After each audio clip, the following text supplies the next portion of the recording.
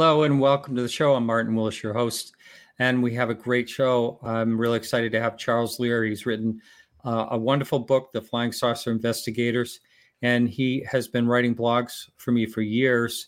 He wrote recently a series of 5 behind the scenes. I'm going to get this wrong. Yeah, behind the scenes of UFO Cover Up Live. It was about a series that was on TV, but behind the scenes on that, oh my goodness. So there's a lot to talk about. Again, he did a series of 5, and they've been popular on YouTube as far as the audio blogs, which he does as well. However, I just discovered today with the series of 5 that number 4 is missing, and that's totally my fault. And it will be posted in a while. I'll try to post it within the next couple of days. So now a couple of things. Let's see. Tomorrow night at 8 p.m., I'm going to be right here with Mark D'Antonio, and it's going to be a totally different show. I do the Everything Else show, which is usually topics that I like to do other than UFO topics. And I have done some interesting ones. One with a FBI whistleblower that spent time in jail reporting torture. And that was really interesting. These are ones I did years ago. One of someone that was shipwrecked basically for 86 days, and one on ghosts and all kinds of things. I've done all kinds of different shows.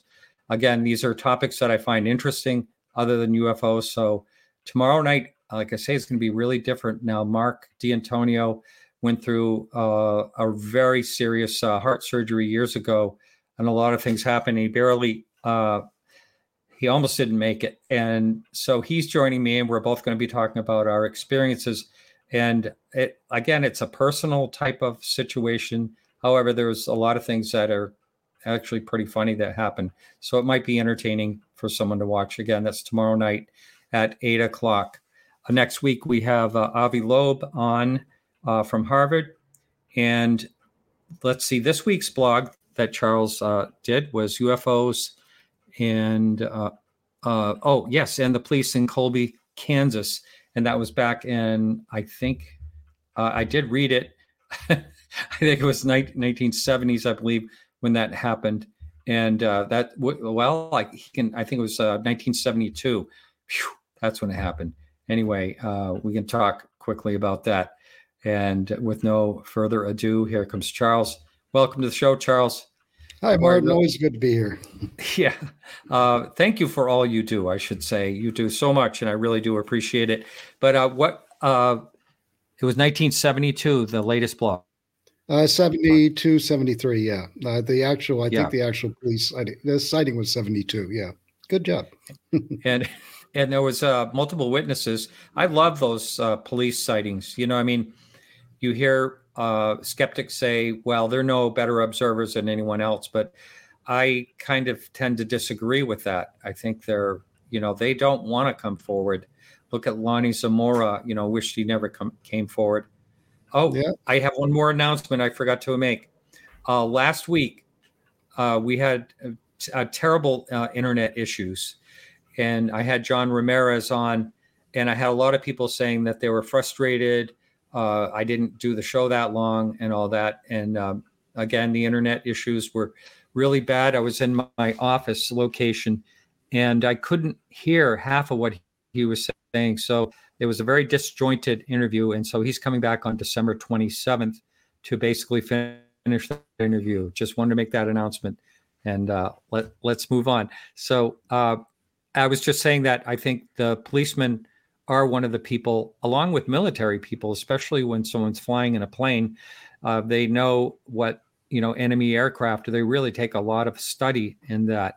So these are what I consider credible witnesses. And I'm just making a point. I love the police officers. I do too.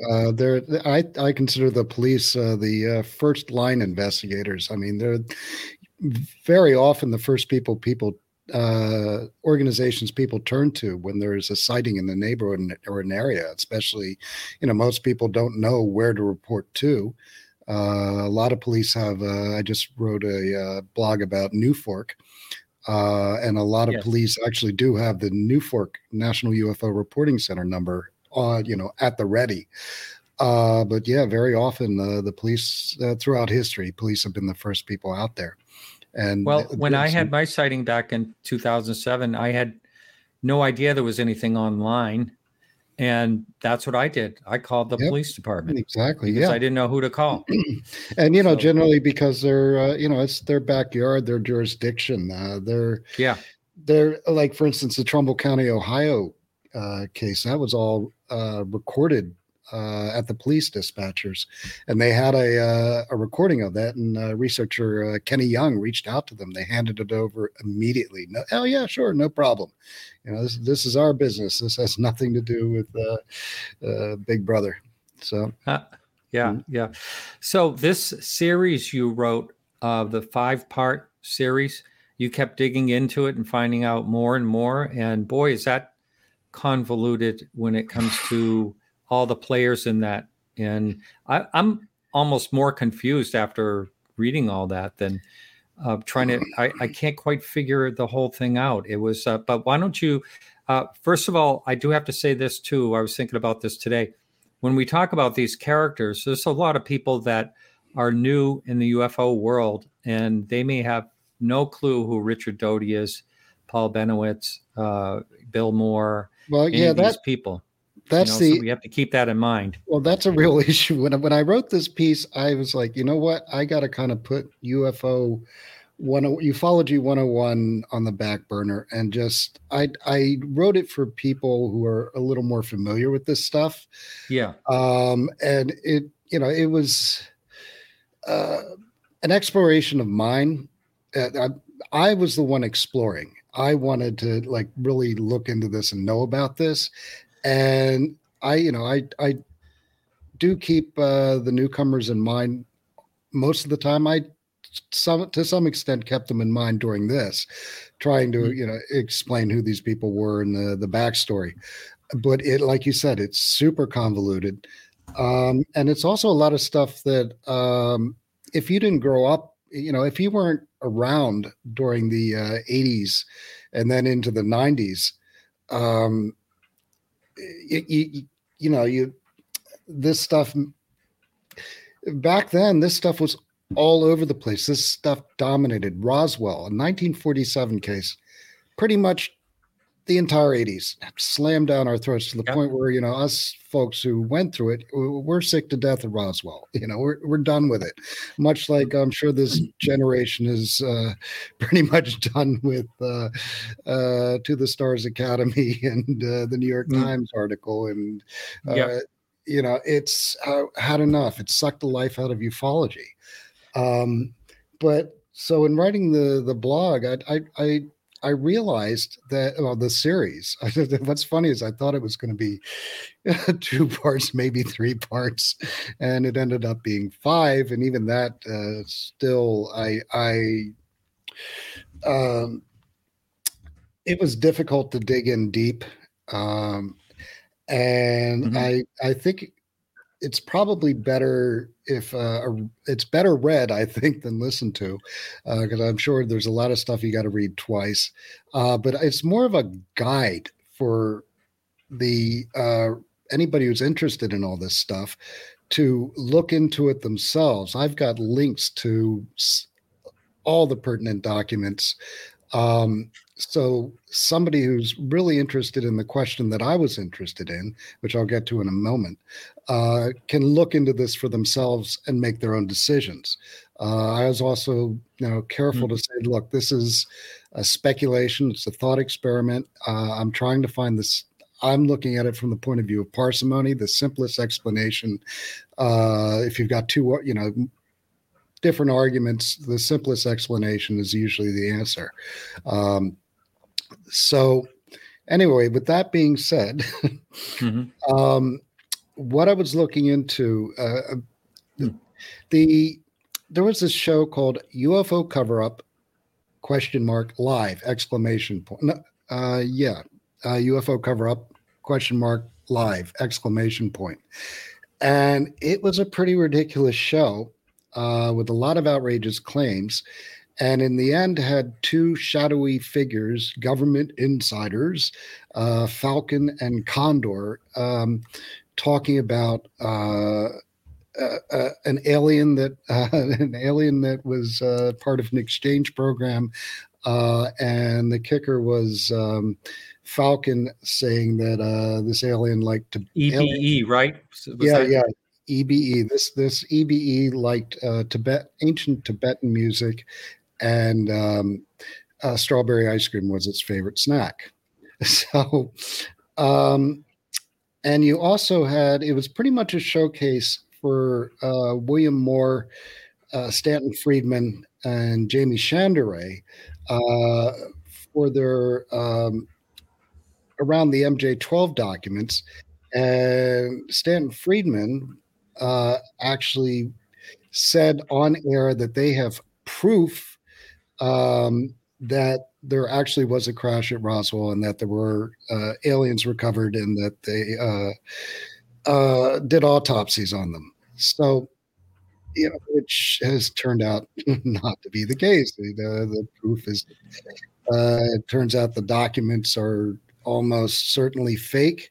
The MJ12 documents, which was a series of 8 documents Jamie Chandray received with a Albuquerque postmark in his mailbox on film.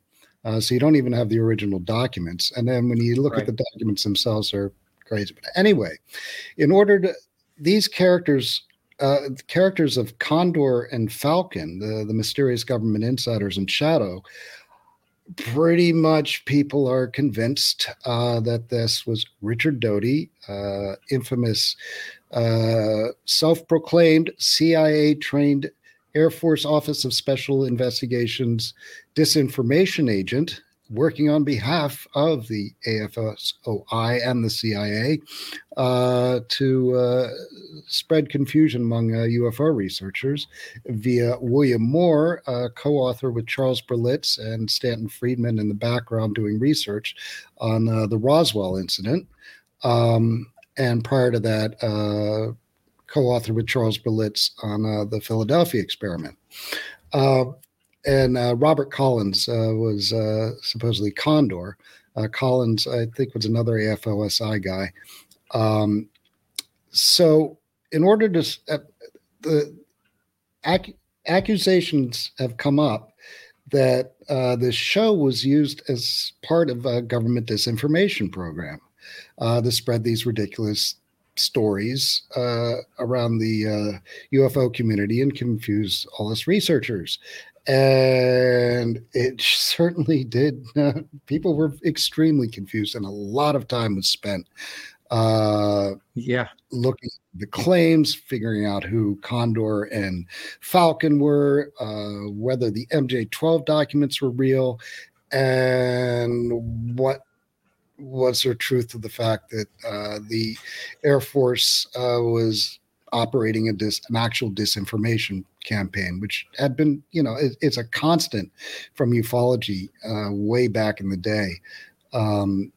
So I wanted to look into the idea that Richard Doty was acting on his own, maybe in concert with Robert Collins, and that Bill Moore kind of looked the other way on a lot of stuff and kind of took the MJ12 documents, didn't look into them, basically kind of they were doing him more of a favor if he considered them real and presented them as real. It certainly would help his book sales and anything else he wanted to do in terms of writing. So I also looked into the idea that he was somewhat culpable in this, and that UFO Cover-Up Live wasn't a disinformation program so much as it was a train wreck. So that's I began with those ideas in mind. You talk about that too, and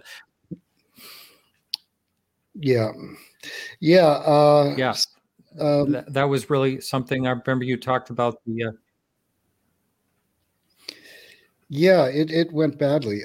So there's, I think I'm having another issue with my internet. Okay. Well, I'll try to fill in the gaps if I can. Yeah, so in order to begin, uh, I wanted to establish the credibility of both Doty and Moore. And so starting with William Moore, prior to all the Roswell stuff, was a co-author with Charles Berlitz on the book The Philadelphia Experiment. And the Philadelphia Experiment is basically centered around an episode. This guy, Carlos Allende, this gets really difficult. So I need my notes. Here we go. Yeah, Carlos Allende. Wait a minute. Yeah, okay, that's part 2. Give me a moment. Boom. Well, while you're doing that, can you hear me okay? Yeah, we're all good. Unfortunately, I'm at a different location. I'm having a little bit of issues still. It's possible it's my computer. It's something I'm going to look into right away. But I just wanted to say a little bit about Doty. For it seems to me that you sort of uncovered that he may have been working on his own.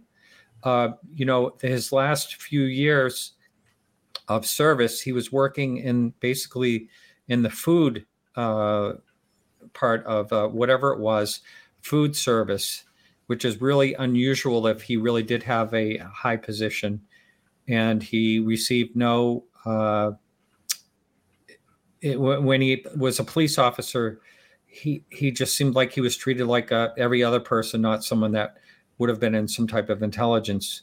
So it does look a little iffy. And I had him scheduled for a show about 5 or 6 years ago. And I said to him, and by the way, Alejandro Rojas was pretty upset. He said that I was going to have him on the show. He said, "Don't give that guy any airtime. He's a liar." That's basically what he said. And so I hope I don't get sued for saying that. But anyway, the thing of it is he's glorified in all these movies. Stephen Greer, he was just in Stephen Greer's film, continuing his aliens and ice cream spiel. I don't know if strawberry ice cream. Yeah. But yeah, that's the other thing. So I'm looking into the credibility of Moore and Doty. I'll get to Doty in a second. But the story with Moore, the Philadelphia experiment, there was an experiment in the Philadelphia Navy Yard where a U.S. Navy ship was instantly transported from its dock in Philadelphia to a dock in the Norfolk, Newport News, Portsmouth area, Virginia, basically. So these quotes are from a letter from Carl Allen to Morris K. Jessup, who was a famous researcher, and they were the genesis of the story that Moore and Berlitz supported with anecdotal and circumstantial evidence. So if you read the Philadelphia experiment, it's basically Carl Allen, also known as Carlos Allende, is the main source for this story. This guy came forward in 1969. He walked to the headquarters of the Aerial Phenomena Research Organization, Jim and Coral Lorenzen's group, in Arizona, and he confessed that the letters were a hoax. And this was reported in the July-August 1969 APRO Bulletin. When I was down at the Gray Barker collection, the Harrison Clarksburg Public Library, David Halchin, the curator there, gave me a paper that he wrote up, basically an article, an essay that he wrote up about this whole thing, because Gray Barker and Jim Moseley also got involved. Moseley found Carl Allen, and Barker convinced him to come to Clarksburg, West Virginia, and he went on tape basically saying he made a lot of stuff up. He kind of rambled. He kind of hedged around, whether the story is true or not. But there's a lot of evidence out there. A lot of people have looked into this. Aaron Golias did a great, who does the Saucer Life. He did a great few episodes on Carlos Allende, Allen, and it's basically been established this guy liked to make stuff up. He even faked a heart attack so well that paramedics had to check him 3 times as a youngster. And his whole family just says, yeah, this guy just loves to make stuff up. It's like pathological. So this is somebody that William Moore got behind because it sold a good story. So that kind of looks at Moore's credibility. And then Doty, who we were just talking about, his Air Force service records can be found online. It's not easily, which is kind of, I think, a bit of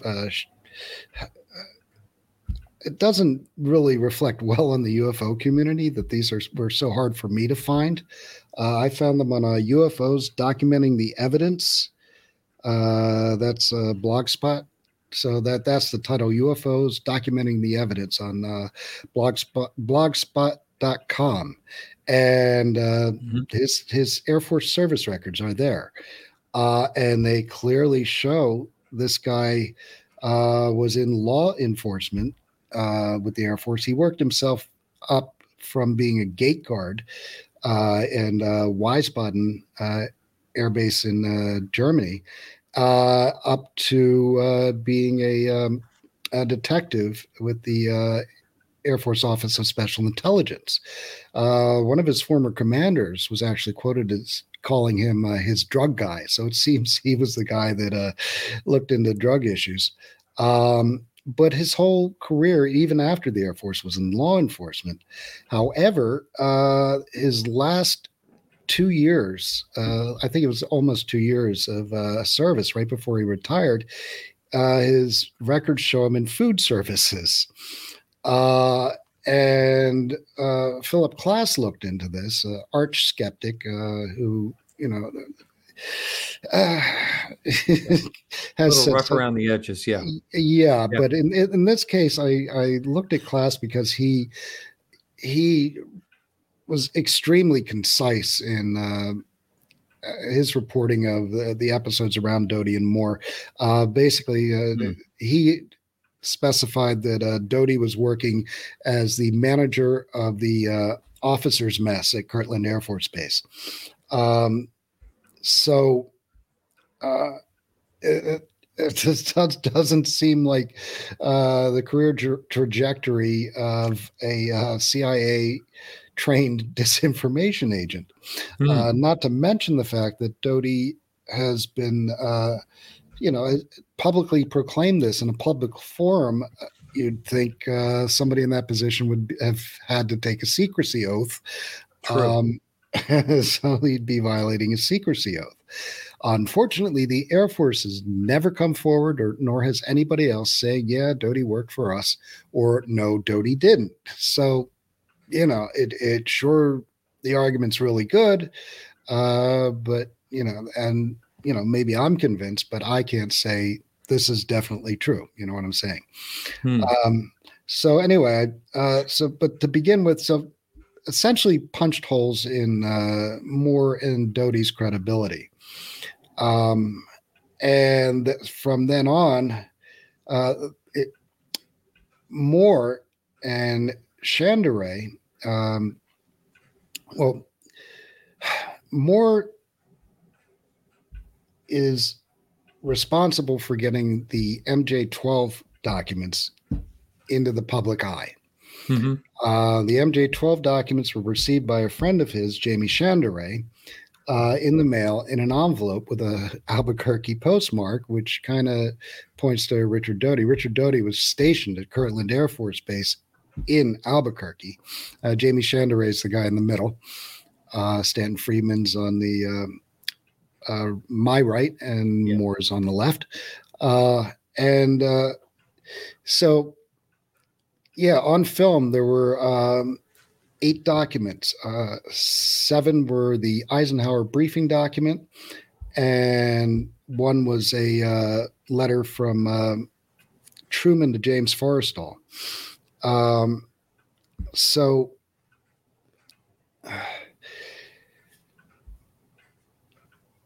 yeah, the first hole that was punched in, basically what these documents set up, there was a list of 12 names of this group that supposedly had briefed every president from Truman to Reagan. Yeah, I think it was, yeah, about the government's secret UFO program.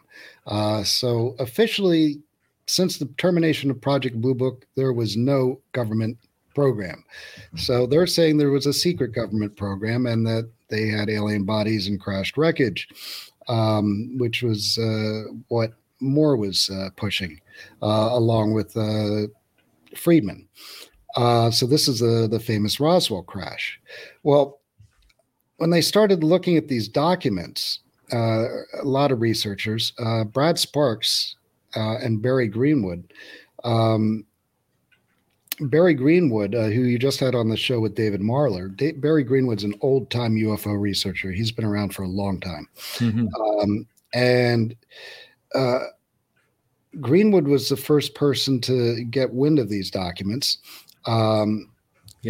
because of a researcher that was more kind of he was getting snippets of information from Moore, and he was sending in Freedom of FOIA requests, trying to get information on this strange group of people and these documents. And so things started getting out that these documents exist. Barry Greenwood was the first person to start writing about this and really looking into this.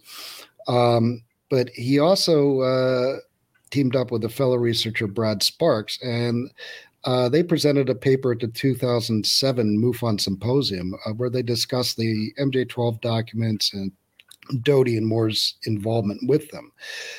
Brad Sparks punched a hole in it from the get-go. The documents were received in late 1985. I think as early as 87, Brad Sparks found gross errors. Page 3 of the Eisenhower briefing document has a description of Kenneth Arnold's June 24th, 1947 sighting. There's a description of a recovery operation, quote, in a remote region of New Mexico, located approximately 70 miles northwest of Roswell Army Air Base, where wreckage and 4 alien bodies were recovered.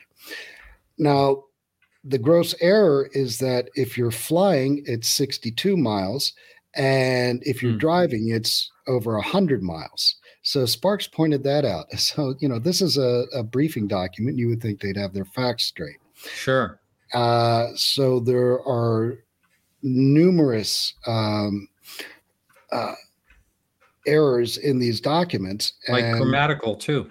Yeah, that's the other funny thing. Yeah. And this is a pattern. Before these documents, there were what were called the Aquarius documents. And this was apparently that's supposed to be a briefing to Carter. And there's a teletype and an Aquarius document. And the Aquarius document is just pretty ridiculous looking in terms of just looking like an official document. And one of the sillier things in that is the idea that a character, essentially Jesus, they not mentioned by name, sent to this planet to teach us how to be civilized, or to teach us civilization.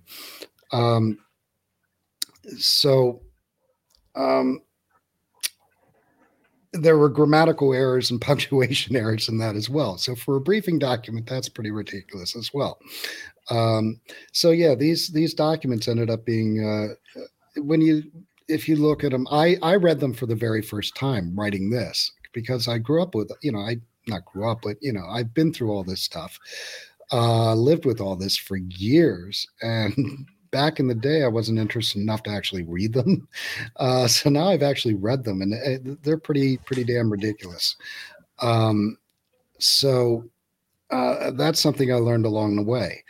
So now we've punched holes in Doty's and Moore's credibility, punched holes in the credibility of the documents they're presenting. And all this is leading up to this production of UFO Cover Up Live. But another twist in the road is this group called the Aviary, which is part 4. And the Aviary is, you've got the names Falcon and Condor, which the guys who were in UFO Cover Up Live. There were rumors going out that there was this group, much like MJ-12, of government insiders, military and intelligence, that were basically a UFO working group. And it seems there actually was a UFO working group. And Ralph Blum looked into it in his 1990 book Out There. And they were made up of people who were members of or who had connections to the military and intelligence community and had a genuine interest in the UFO subject. So, this is where I get to, people are people, whether they're in the government or in the military or in intelligence circles. There are people, as we know from people like Kit Green and Christopher Mellon, who are genuinely interested in the UFO subject and try to get information about it and use their connections. So the idea that there was an actual group called the Aviary was something to look into. It's pretty tenable. Well, it didn't occur to me that it occurred to me as I'm writing this, that this was at around the same time that this group started getting active, was around the same time as Project Stargate was running a remote viewing program that was started at, where was that started? It's a government-funded remote viewing program. Actually, the DIA, under the DIA, and it was the funding was eventually pulled because they didn't seem to be getting consistent, reliable results.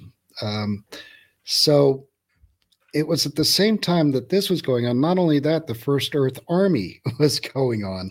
So this was the movie. There's a documentary and a book, The Men Who Stared at Goats, Yeah. and written by John Ronson. And the documentary version can be seen in the series Secret Rulers of the World. And so this involved people that some of whom were said to have been involved in there's a list of who this aviary might be. It shows up in Adam Go-Rightly's book, Saucers, Spooks, and Kooks. And it shows up in other different versions of this list show up all over the web. Richard Doty, Sparrow, Robert Collins, Condor, a guy named Ernie Kellerstrauss, Hawk. He'll become an important character in this discussion. Jamie Chandray, Woodpecker, John Alexander, whom I'm sure a lot of people have heard of, Penguin. And then there's Kit Green, Blue Jay, Hal Puthoff, we've heard of him, Owl, and Dr. Ron Pandolfi, Pelican. So these same guys, also a lot of them, I think Ernie Kellerstrauss in particular, went to spoon bending parties, Mhm. remote viewing. They were interested in out of body experiences, and a lot of New Age mysticism permeated the military back in this time. In after uh, the military's basic humiliation in the Vietnam War, there was a big morale problem. And I forget the guy's name. I should know this, but basically, the guy who started the First Earth Army, he started it because he noted that his that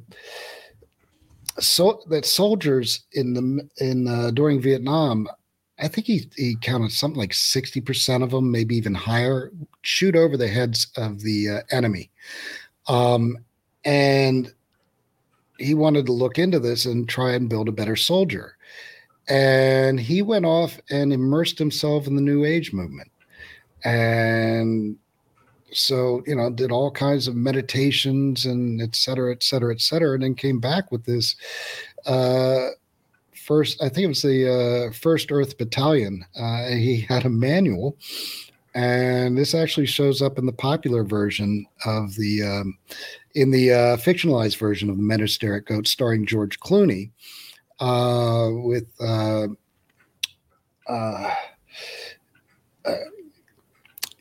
It doesn't matter. Yeah. So anyway, this is a time context where all these guys have this UFO working group going on.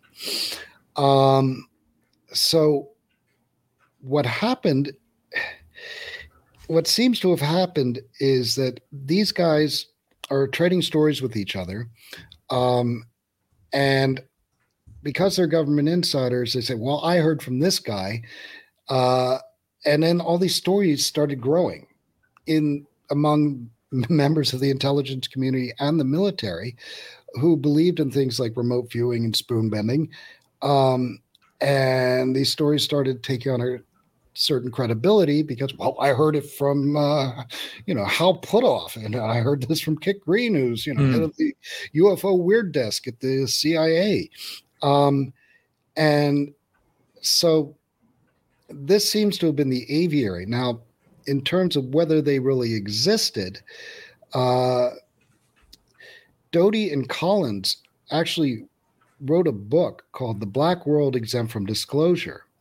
And, they claimed, yes, there really was an aviary. And there's one part where Collins describes a meeting at the home of Ernie Keller Strauss that included Moore, Chandray, Doty, and John Alexander. According to Collins, they began talking about the ET, who was an ambassador or liaison to the U.S. So, these guys are talking about this, but does any of them have any proof? Is there any documentation? Where does this come from? Well, Pandolfi,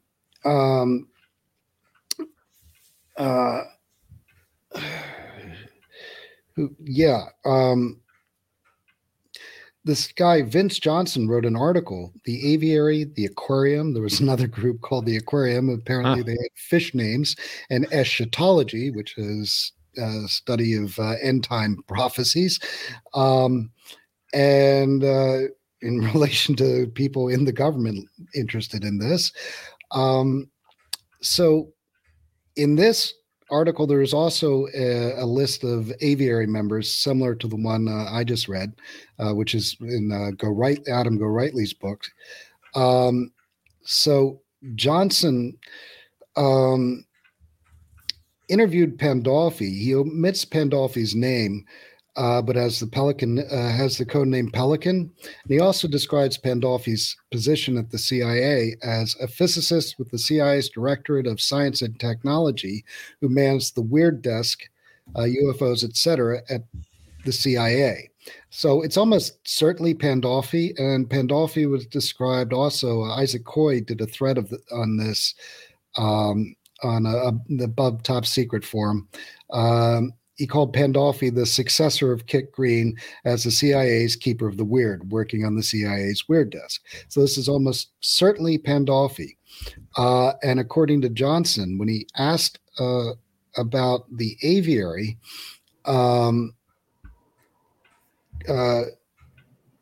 Pandolfi said, the aviary is nothing more than the product of the somewhat deranged mind of Falcon, that's confusing, retired, it's actually Condor, but deranged mind of Falcon, retired Air Force Captain Robert Collins.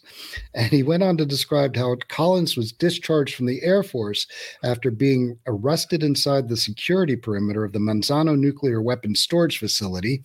According to Pandolfi, Collins told his captors that he was there to meet the president. And so it looks like Collins was a bit wacky. So other hole in the whole aviary thing is, or an explanation where some of their information was coming from, can be seen in a paper by Bruce Maccabee. He interviewed Ernie Kellerstraus, Hawk, who was a lieutenant colonel, U.S. Air Force, retired, and he published it in 1985, and it's called Hawk Tales. Kellerstraus describes getting information from Dale Graff, a one-time director of Project Stargate, the remote viewing program, about EBEs, one of whom liked to go to the beach. He talked about recovered craft and a book where all of this was documented. Kellerstraus talks about Graff's intense interest in the paranormal and out-of-body experiences. So he's an open-minded guy. But an important thing that Maccabee wrote was in his epilogue. He said, one other thing should be mentioned to put this into a special historical context. In the middle of the 1970s, the CIA established a top secret program to investigate remote viewing. Maccabee describes that some remote viewers reported seeing UFOs and tells the reader that this established a connection, not an expected or wanted connection, between the remote viewing program and UFO investigation. It became apparent that these two parallel investigations were welded together at a highly classified level.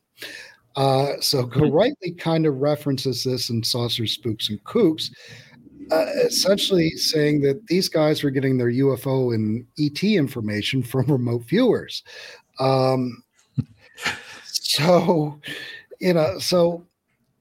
the likelihood is that this was that what people, thought was this, highly organized group called the Aviary, who were passing along UFO information, insider information, and getting the dirt and kind of feeding it out to the public. And then for some reason, Doty is disinforming the public.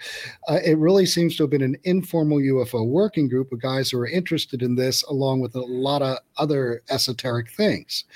And they actually admitted, or a few of them, like Kit Green, actually admitted that they were part. They were part of the aviary. Right? Collins and Doty wrote it in their book. I don't know about Kit Green admitting that he was part of the aviary, but I'm actually not too up on Kit Green in terms of that. But Kellerstraus talked about being part of this working group. I don't think Kellerstraus actually. Yeah, I think Kellerstraus called himself Hawk as well, because this is called Hawk Tales. So anyway, into this milieu, Doty got more in touch with Collins and this UFO working group. So Moore and Chandray, as was mentioned here, there was actually a meeting with Moore, Chandray, and Doty at the home of Kellerstraus. And like I said, they Collins said they began talking about the ET, who was an ambassador or liaison to the U.S. So Chandray and Moore are privy to this, apparently, to this UFO working group and getting what they think is all this inside information. So, meantime,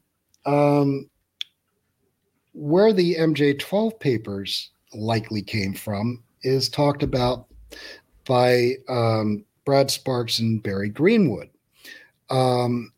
And they talk about Stanton Friedman was doing a lot of research, and he's coming up with names that he thought were likely people. If there was some group in the government, this is all pre MJ12, these are the people who this might be. Moore is having discussions with Doty because they're trying to write a book together with Robert Pratt as the author. And Robert Pratt actually started recording phone calls from Moore. The book was, I think they started in 1982. The book kind of fizzled by 1984. They never got it done. But the idea is that it was Pratt's idea that they fictionalized it, with which Moore begrudgingly went along with. And they, give me a second. So Doty was sitting down with Moore, and Moore was telling him, well, we found this, we think this, we think that, this is giving him everything he found in his research. And then Doty would come around and feed him back what he just told him. So, and eventually in the form of the MJ12 documents, which Friedman actually commented, oh, these are all the names we thought they would be. Well, of course, because you gave them the names. So there's this feedback loop going on that Greenwood and Sparks talked about. They wrote an extensive paper that they presented at the 2007 MUFON Symposium. You can find that online. And so, they discussed this feedback loop. And so not only did you have this feedback loop going on between, Doty, Moore, and Friedman, you also had Doty with his guys, the UFO working group. So all this crazy stuff is just spiraling around. One point I'd like you to talk about real quickly is the situation with the MJ12 documents.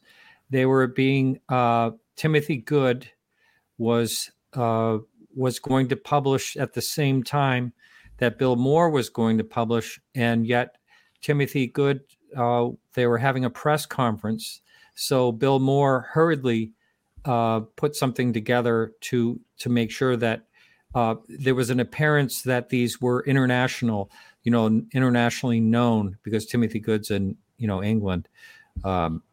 So I think that is really quite telling. And the MJ12 documents kind of fit what Bill Moore was writing in his book about Roswell. So everything kind of fit together in that way as well.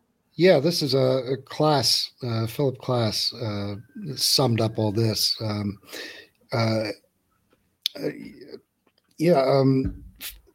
Well, one of the things that came up with Klass, Brad Sparks, Moore actually made a suggestion, according to Klass,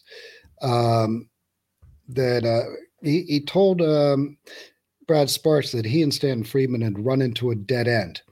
And Moore made the suggestion to Sparks that fake government documents could be created. This is all before this is 1983. The fake government documents could be created that might induce people to come forward.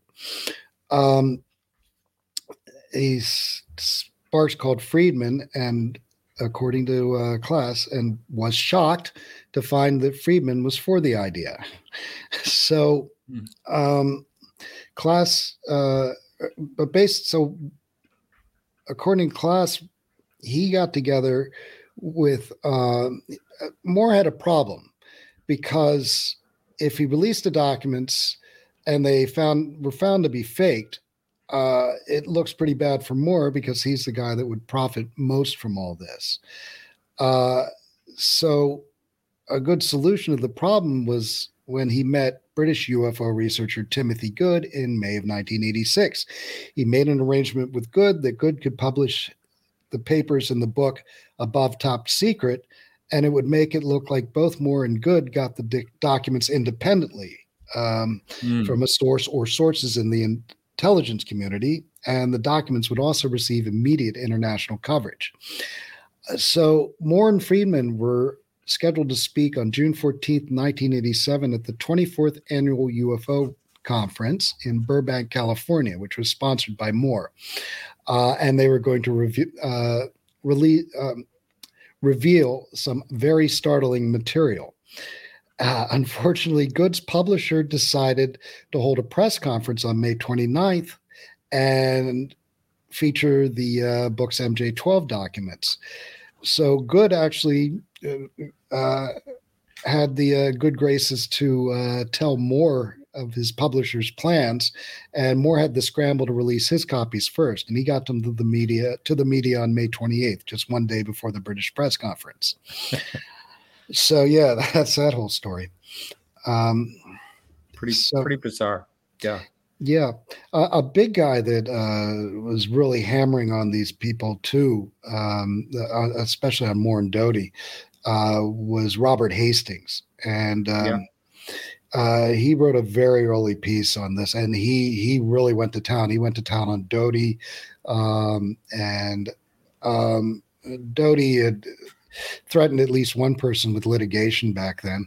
And Hastings called him out and basically said, if you're going to threaten me with litigation, that means you have to, in court, say that you were or were not an actual disinformation agent.